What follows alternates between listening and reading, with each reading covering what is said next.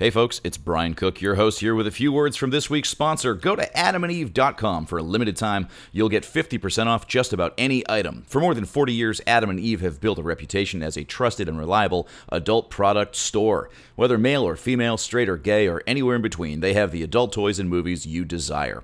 When you select your one item at 50% off, you'll also receive 3 free adult DVDs plus a free mystery gift. And to top it all off, they'll even throw in free shipping on your entire order. And with their discreet shipping and commitment to secure 24-hour online shopping, your personal information is always safe with adamandeve.com. Just use the code FAN at checkout. That's F-A-N at adamandeve.com. Sex is positive. Shopping for sexual products should be too. Now entering Nerdist.com.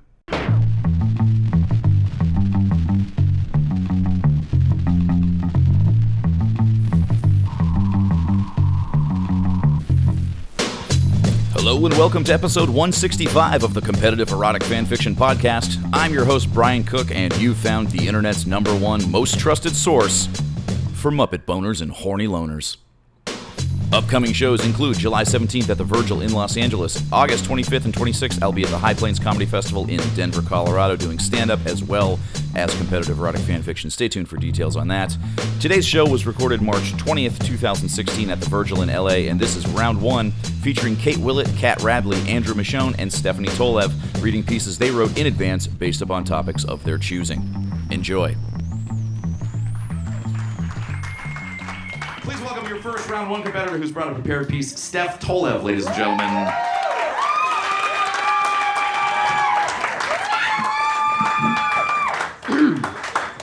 Thank you.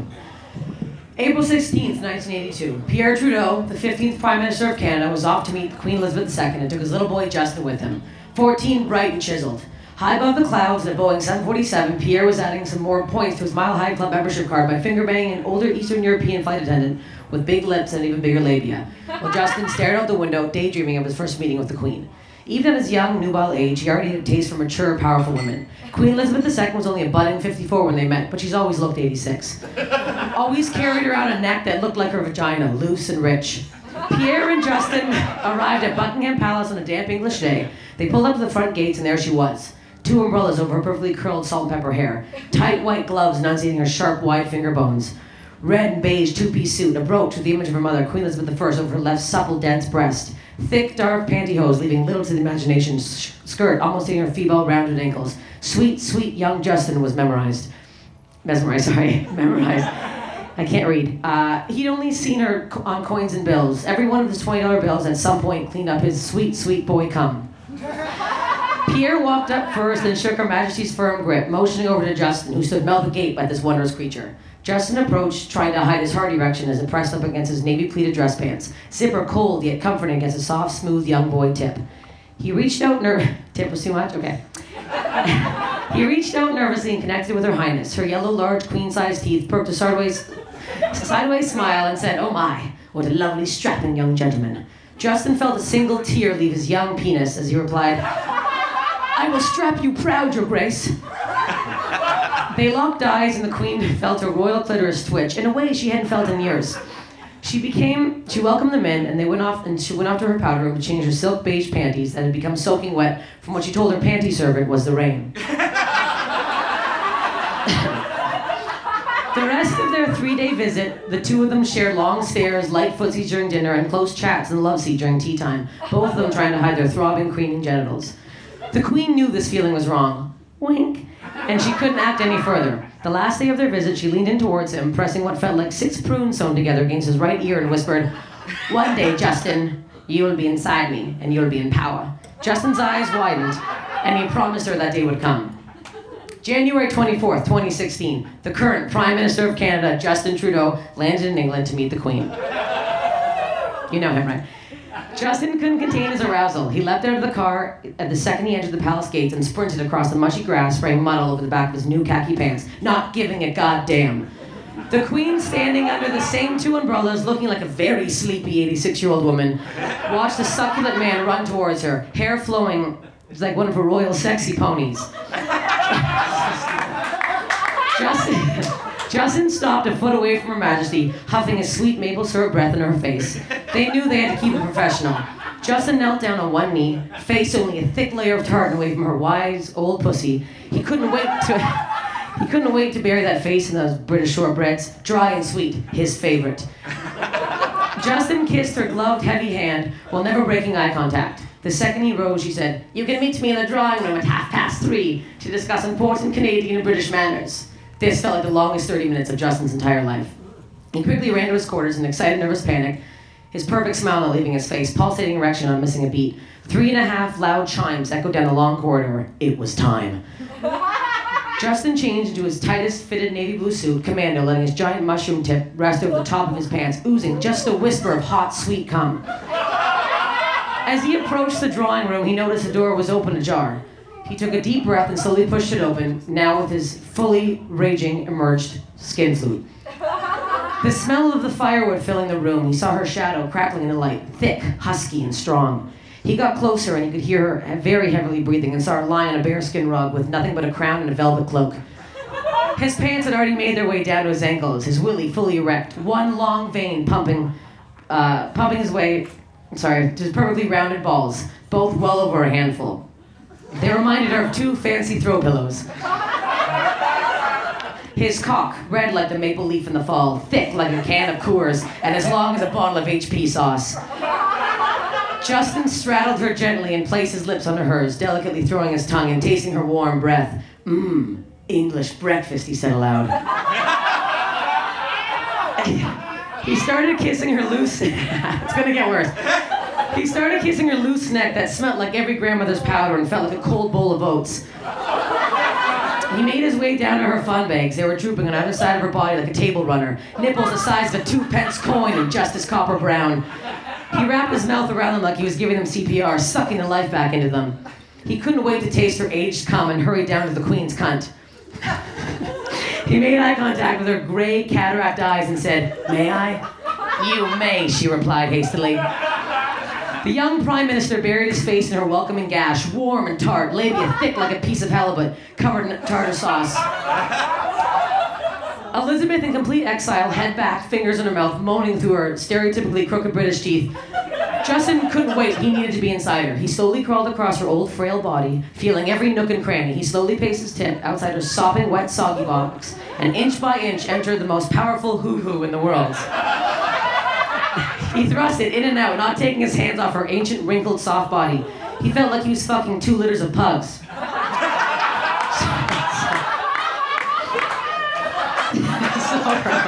So gross. Sweat began trickling off Justin's strong brow under her tired face. The Queen squealed and said, "Oh, Justin, I'm about to lose fluids." "Oh, yes, please, Your Majesty." Justin began feeling a hemorrhaging amount of juice against his penis, forcing it out, followed by a watery cum wave. Her Majesty's a squirter. He couldn't have asked for more. It was splashing against his 6-ab chest. The image of her in complete ecstasy made him erupt. Holding his hose while spraying it all over the bearskin rub, he wouldn't dare leave his muddled white north jizz in her lumpy, now dripping body.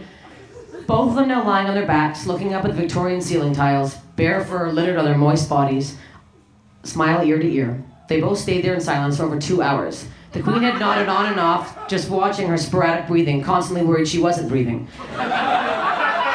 After she awoke, she lied in his chest, playing with his chest hairs, looked up at him and said, "You fuck better than your father." Justin stared back, mouth dropped. Before he could reply, she put her finger on his lips and said, "I was just yanking your chain. He only fingered my rump and thought it was my front bum." Steph Tolev. Give it on for Kate Willet.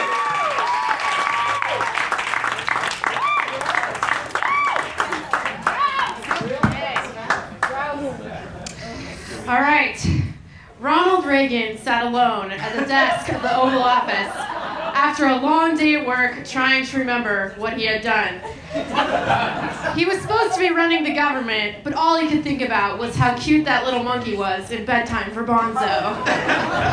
He hadn't had a very productive day as president, but he rationalized to himself that he preferred a small government anyway. He felt an emotion stir within him that he couldn't quite identify. Was it empathy for the thousands of homosexual men dying? Was it regret for opposing sanctions against apartheid in South Africa? No, it couldn't be either of those things. It was lust. Even presidents get a little randy. He heard a knock at the door, and before he got up to answer it, Nancy sauntered in a devastatingly hot, matronly ensemble that reminded him of his own mother. The mere sight of her caused his cock to stir within his pants. She looked at him, her eyes failing, but full of lust. He made come-hither eyes and gestured towards her. She crept behind him, massaging his shoulders as she sat down a glass of water and his darvisette.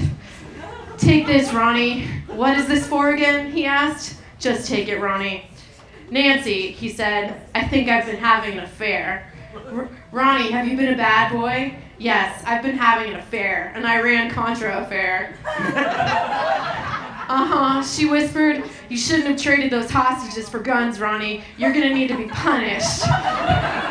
She leaned over and kissed his lips. Her breath tasted sweet, like a Werther's original. Nancy had always liked bad boys. You know the type, the ones that smoked, that drank, that illegally supplied weapons to dictators. Her parents always told her she should stay away from the guys who overthrew democratically elected governments in favor of dictatorships that killed civilians. But the mere thought of it made her tingle with excitement. "Bend over the desk," she said. He put his hands over the desk and stuck his ass out as she smacked it. He hadn't been this horny since the Great Depression. With each slap of his ass, his cock got harder. "I can't take this anymore," he finally pleaded. She grabbed his ass and turned him around, seating him on the desk. The Oval Office looked so beautiful with her new decorations.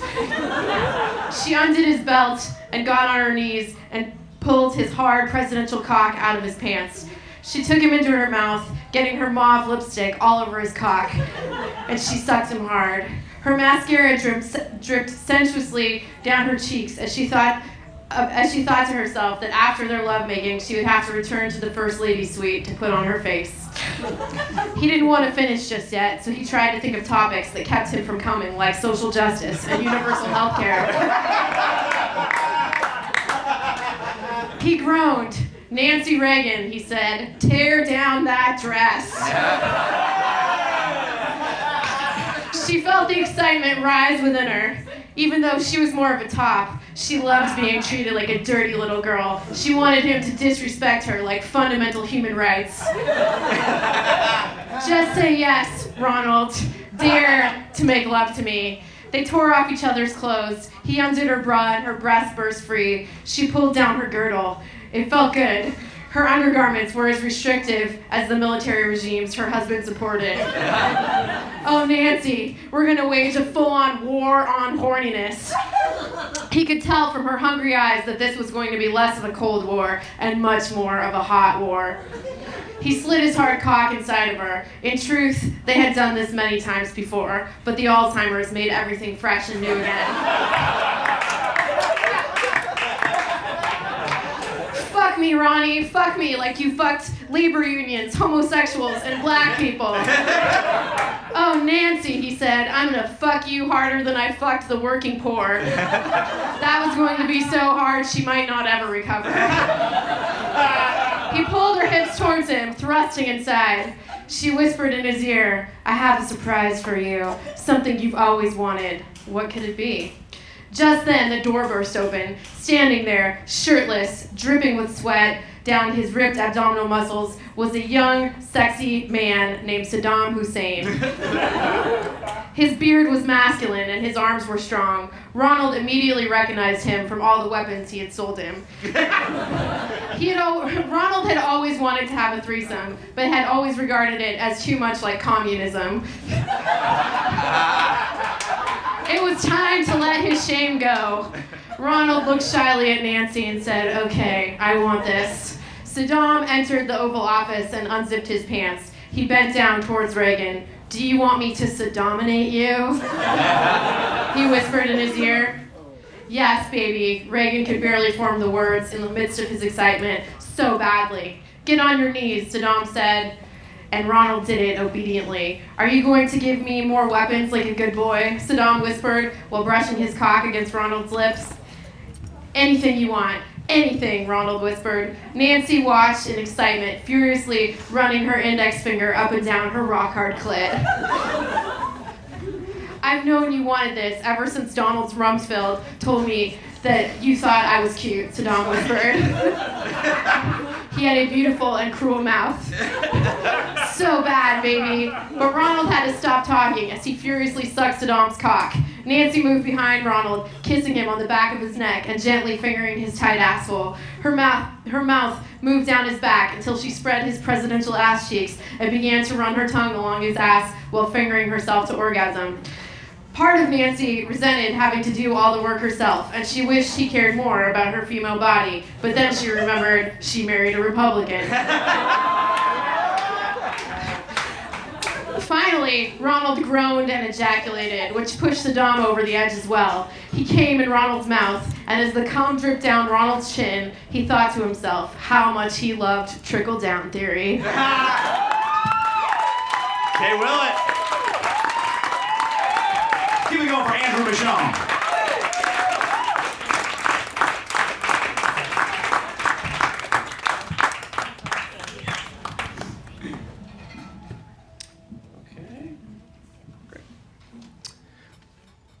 Mark stood at the precipice of his green room, pausing for a moment of reflection before entering the sacred stillness of his on-set sanctuary. He had simultaneously fulfilled and crushed so many American dreams that day, and he was buzzing off the reverberations of his own power and wealth. As he sat on the red velvet couch that flanked his wall, he said out loud, to no one but himself, "Damn, this couch feels good." After all, he was Mark Cuban, the outspoken owner of the Dallas Mavericks. So speaking his mind was a thing he was all too familiar with. The pageantry of that day's taping of Shark Tank had just ended. Mark had invested $50,000 in a mother and son t-shirt company. He knew any idiot could create a successful t-shirt business. He wasn't investing in the product, he was investing in the family. As soon as she stepped out onto the Shark Tank floor, Mark could see the mom had a mouth that could suck a horse. But even more impressive was the kid. His butt was tight and round in a way that most 10-year-old butts are. And Mark now owned 10% of that boy's butt.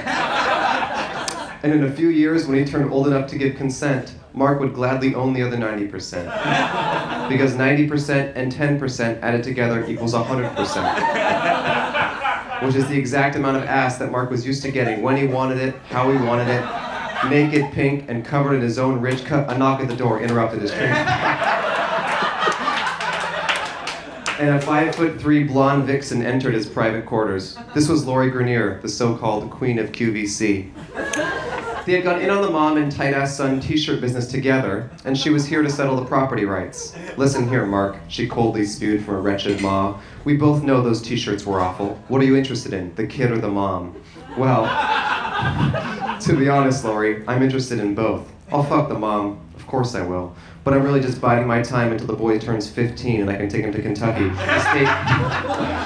the state with the lowest age of consent law in the U.S. I actually did look that up to figure out which state had the lowest consent law. And I went down a very deep internet dark wormhole, and I think my laptop is illegal now. So yeah, I want to take him to Kentucky, the state where I can have sex with him the soonest. I'll also invite that 12-year-old black kid from season 5 who makes his own bow ties. Is anyone here? Okay. "I've got a proposition for you, Mark," Lori sickly muttered. "If I can make you come in 60 seconds, the boy is mine, no questions asked." "Ha, yeah, right, Lori. There's no way you can..." Before he could finish his thought, Lori quickly pulled out her phone and hit the timer. She ripped Mark's gray slacks off and straddled him with her wealthy golden waist, inserting his billionaire penis into her billionaire vagina. When billionaires fuck other billionaires, it's not like how poor people have sex.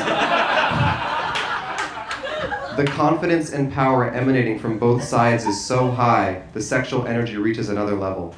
Mark was trying hard to resist the urge to explode, but Lori truly was the queen of QVC, quality vaginal clenching. But 40 seconds had passed and his money juice, what he called his semen, was still sealed up tight. But then Lori started in with the dirty talk. "Mark, you did a great job today on Shark Tank, the show where entrepreneurs seek an investment to start, grow, or save their businesses. If the sharks hear a great deal, they'll invest their own money and fight each other for a deal." At 55 seconds, Mark busted his coin purse all over the inside of Lori's feminine bank. "That's not fair," said Mark. "You know nothing makes me come like you describing the format of the reality television show we both star in." Sorry, but I made you burst, and that was the deal. Looks like that little t-shirt stud is mine. I'm gonna go start stretching my puss now, so that when he's old enough in 6 years, it'll fit him like a glove. Kentucky, here I come. Bye, Mark. Thanks for the fuck, you maverick, you. Mark was again alone with his thoughts. Was this really the life he wanted to live? Spending large sums of money on unsustainable businesses just for the chance at having sex with young boys when they eventually got old enough to accept the power of his billionaire penis? His thought spiral was disrupted again by another shark entering the room. Mark knew who it was even before he began to swell the acrid stench spewing from his new guest's every pore. It was Kevin O'Leary, Mr. Wonderful. Mark, it's time for our post-show suck and guzzle. You agreed to swallow my billionaire sperm every day in perpetuity, so here we are. You ready to take on a 12-inch steak in my rock-hard dick? 12 inches, ha, Mark thought to himself. Nothing more unbalanced than the unchecked ego of a billionaire with a micro-penis. Kevin was lucky if he was 12 centimeters fully erect. Mark clinically and routinely undid Kevin's pants and accepted the billionaire's micro-penis into his billionaire mouth. He started thinking about his beloved sports team, the Dallas Mavericks, winning the Super Bowl, and that made him salivate. He knew the Mavericks played basketball and had no chance of winning a football championship. But the 1% don't understand the word no. As Kevin thrust his billionaire penis back and forth in Mark's now sopping and fetid billionaire mouth, he narrated the process. It feels good in there, and for those reasons I'm in. But I don't want to come yet, and for those reasons I'm out. And for those reasons I'm in, and for those reasons I'm out.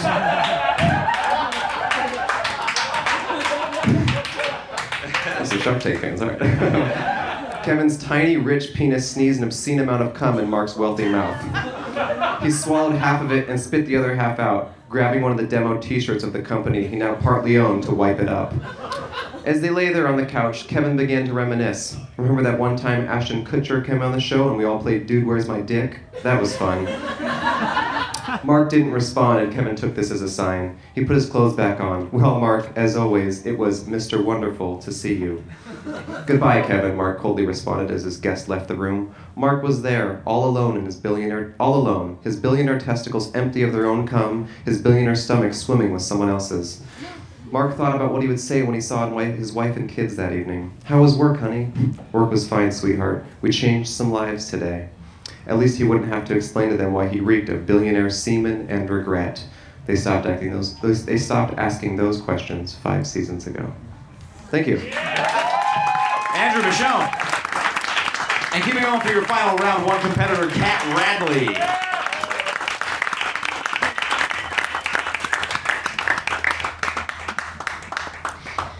This piece is titled Bill Pullman.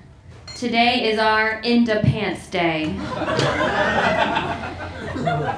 Bill Pullman walked into a Beverly Hills Starbucks on a break from rehearsing his upcoming one-man show, President Whitmore, Alien Fucker. It was due to open on a small stage in the back of a Buffalo Wild Wings in the Lakewood Shopping Center. Bill is a god in Lakewood. Tickets are $20, but the first 25 people get a free order of fried pickles. The room has seats for 26 people. This was Bill's idea. Bill stood in line at that Starbucks as if he owned the place, which he didn't. He did buy some stock once after his 2011 blockbuster, Bringing Up Bobby. He did not play Bobby. Bill still had his swagger and charm, though. He somehow managed to be the sexiest unsexy man in every room he walked into. There was a certain simmering blandness just below his Caucasian surface. One thing was for certain, Bill Pullman was average. The woman behind him in line tapped his shoulder. Bill turned to see an attractive but slightly older woman. Not older than him, but older than a woman with a chance at banging a famous actor. She was only 54, but in Hollywood she might as well have been 105. Or even worse, fat. She recognized him. Bill, we worked together on The Equalizer a few years ago. You fingered me in your trailer? Bill Pullman stared blankly. She elaborated. Your thin, bony fingers went into my vagina like a pencil falling into a well. You never actually found my clitoris. and since I have red hair, you asked me if the beef curtains matched the drapes. I'm sure you remember me. Bill smiled. Nope. Then turned to order his Starbucks coffee. Melissa Leo walked sadly out of the Starbucks. Bill Pullman always orders his coffee the way he defines himself as an actor. Plain. Bill left the crowded Starbucks to go back to rehearsing his one-man show. As he made his way through the crowd, he yanked strange women's breasts and pulled men's dongs on his way to the door. It's good to be the pull man, he said to himself. The people he accosted were left wondering, who is that man? I feel like I know him from somewhere, but I can't put my finger on it.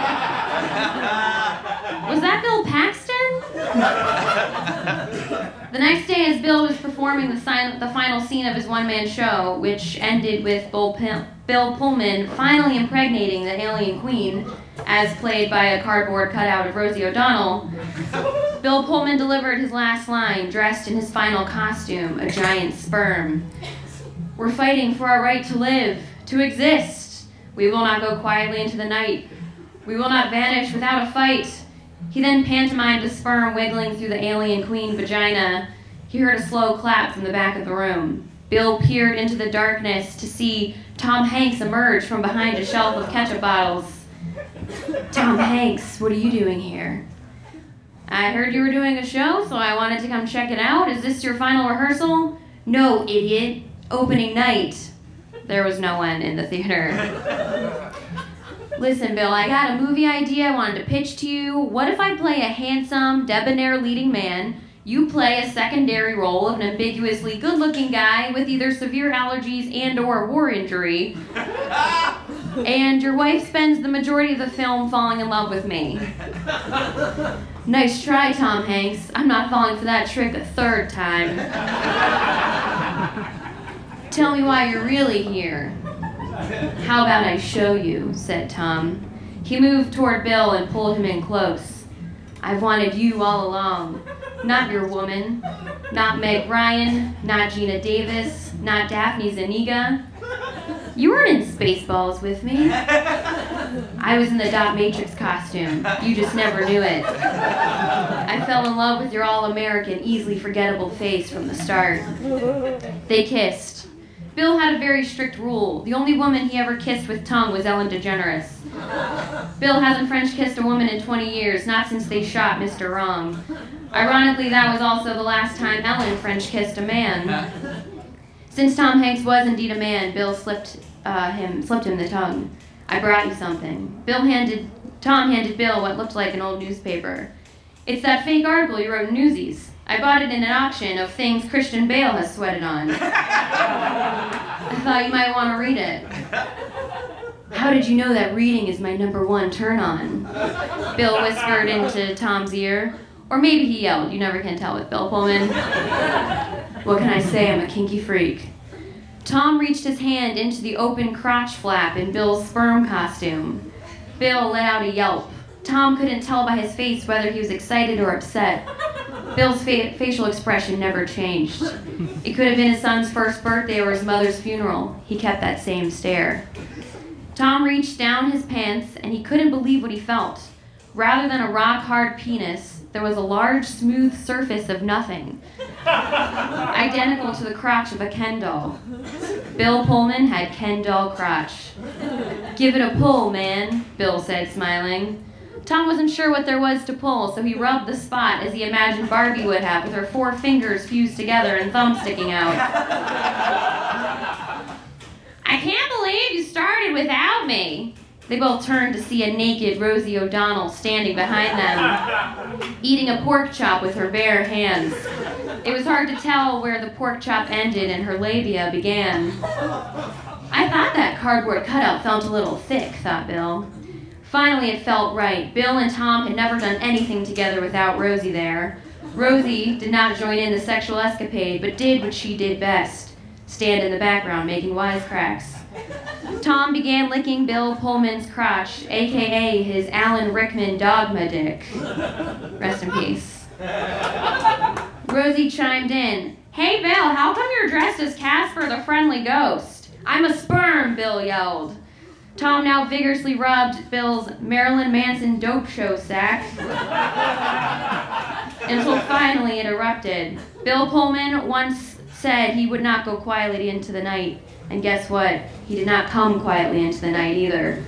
As he came, Tom felt the warm, wet jizz squirt over his fingers. He was not sure where it came from, seeing as how he had no dick, therefore no dick hole. Bill Pullman saw the confusion on Tom's face, so he winked at him and whispered, or yelled, "Belly button." Having been satisfied, Bill started to leave. "Wait, what about me?" Tom said. Tom pulled down his own pants to reveal his massive cock, which sparkled red, white, and blue. "I've always imagined your pale, thin lips around my little Oscar." Bill laughed. "Oh, Tom, don't you know? I've already sucked your dick so many times." But when? I don't remember that ever happening." "Because," Bill said, "I did it while you were sleeping." "Well, what about me?" Rosie bellowed from the background. She was now eating a bowl of macaroni and cheese with her fists. "I don't feel full. I feel unfulfilled." "Sorry, Rosie," said Bill. "I never leave anyone satisfied. I'm just the pull man." Then Bill went quietly into that good night. Cat Radley. Let's get all the round one competitors back to the stage. Give it up for your round one competitors. Come on, you can do better than that. All right, in a moment, you're going to be voting with your applause on your favorite. First, I'm just going to remind you of what everybody read. We started with Steph Tolev with Prime Minister Trudeau, then Kate Willet, hold on. Then Kate Willet with Ronald Reagan, Andrew Michaan with Shark Tank, and finally Cat Radley with Bill Pullman. So, pick a favorite with your applause, starting with Steph Tolev, Prime Minister Trudeau.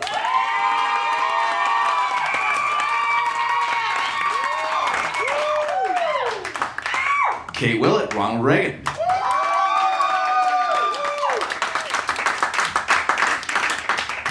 Andrew Michaan, Shark Tank. And Cat Radley, Bill Pullman. Your round one champion, Steph Tolev. Let her hear it. Big round of applause for all of your round one competitors. Thanks, gang.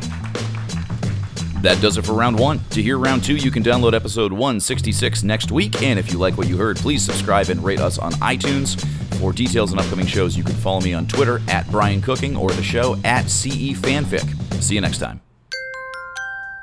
Now leaving Nerdist.com.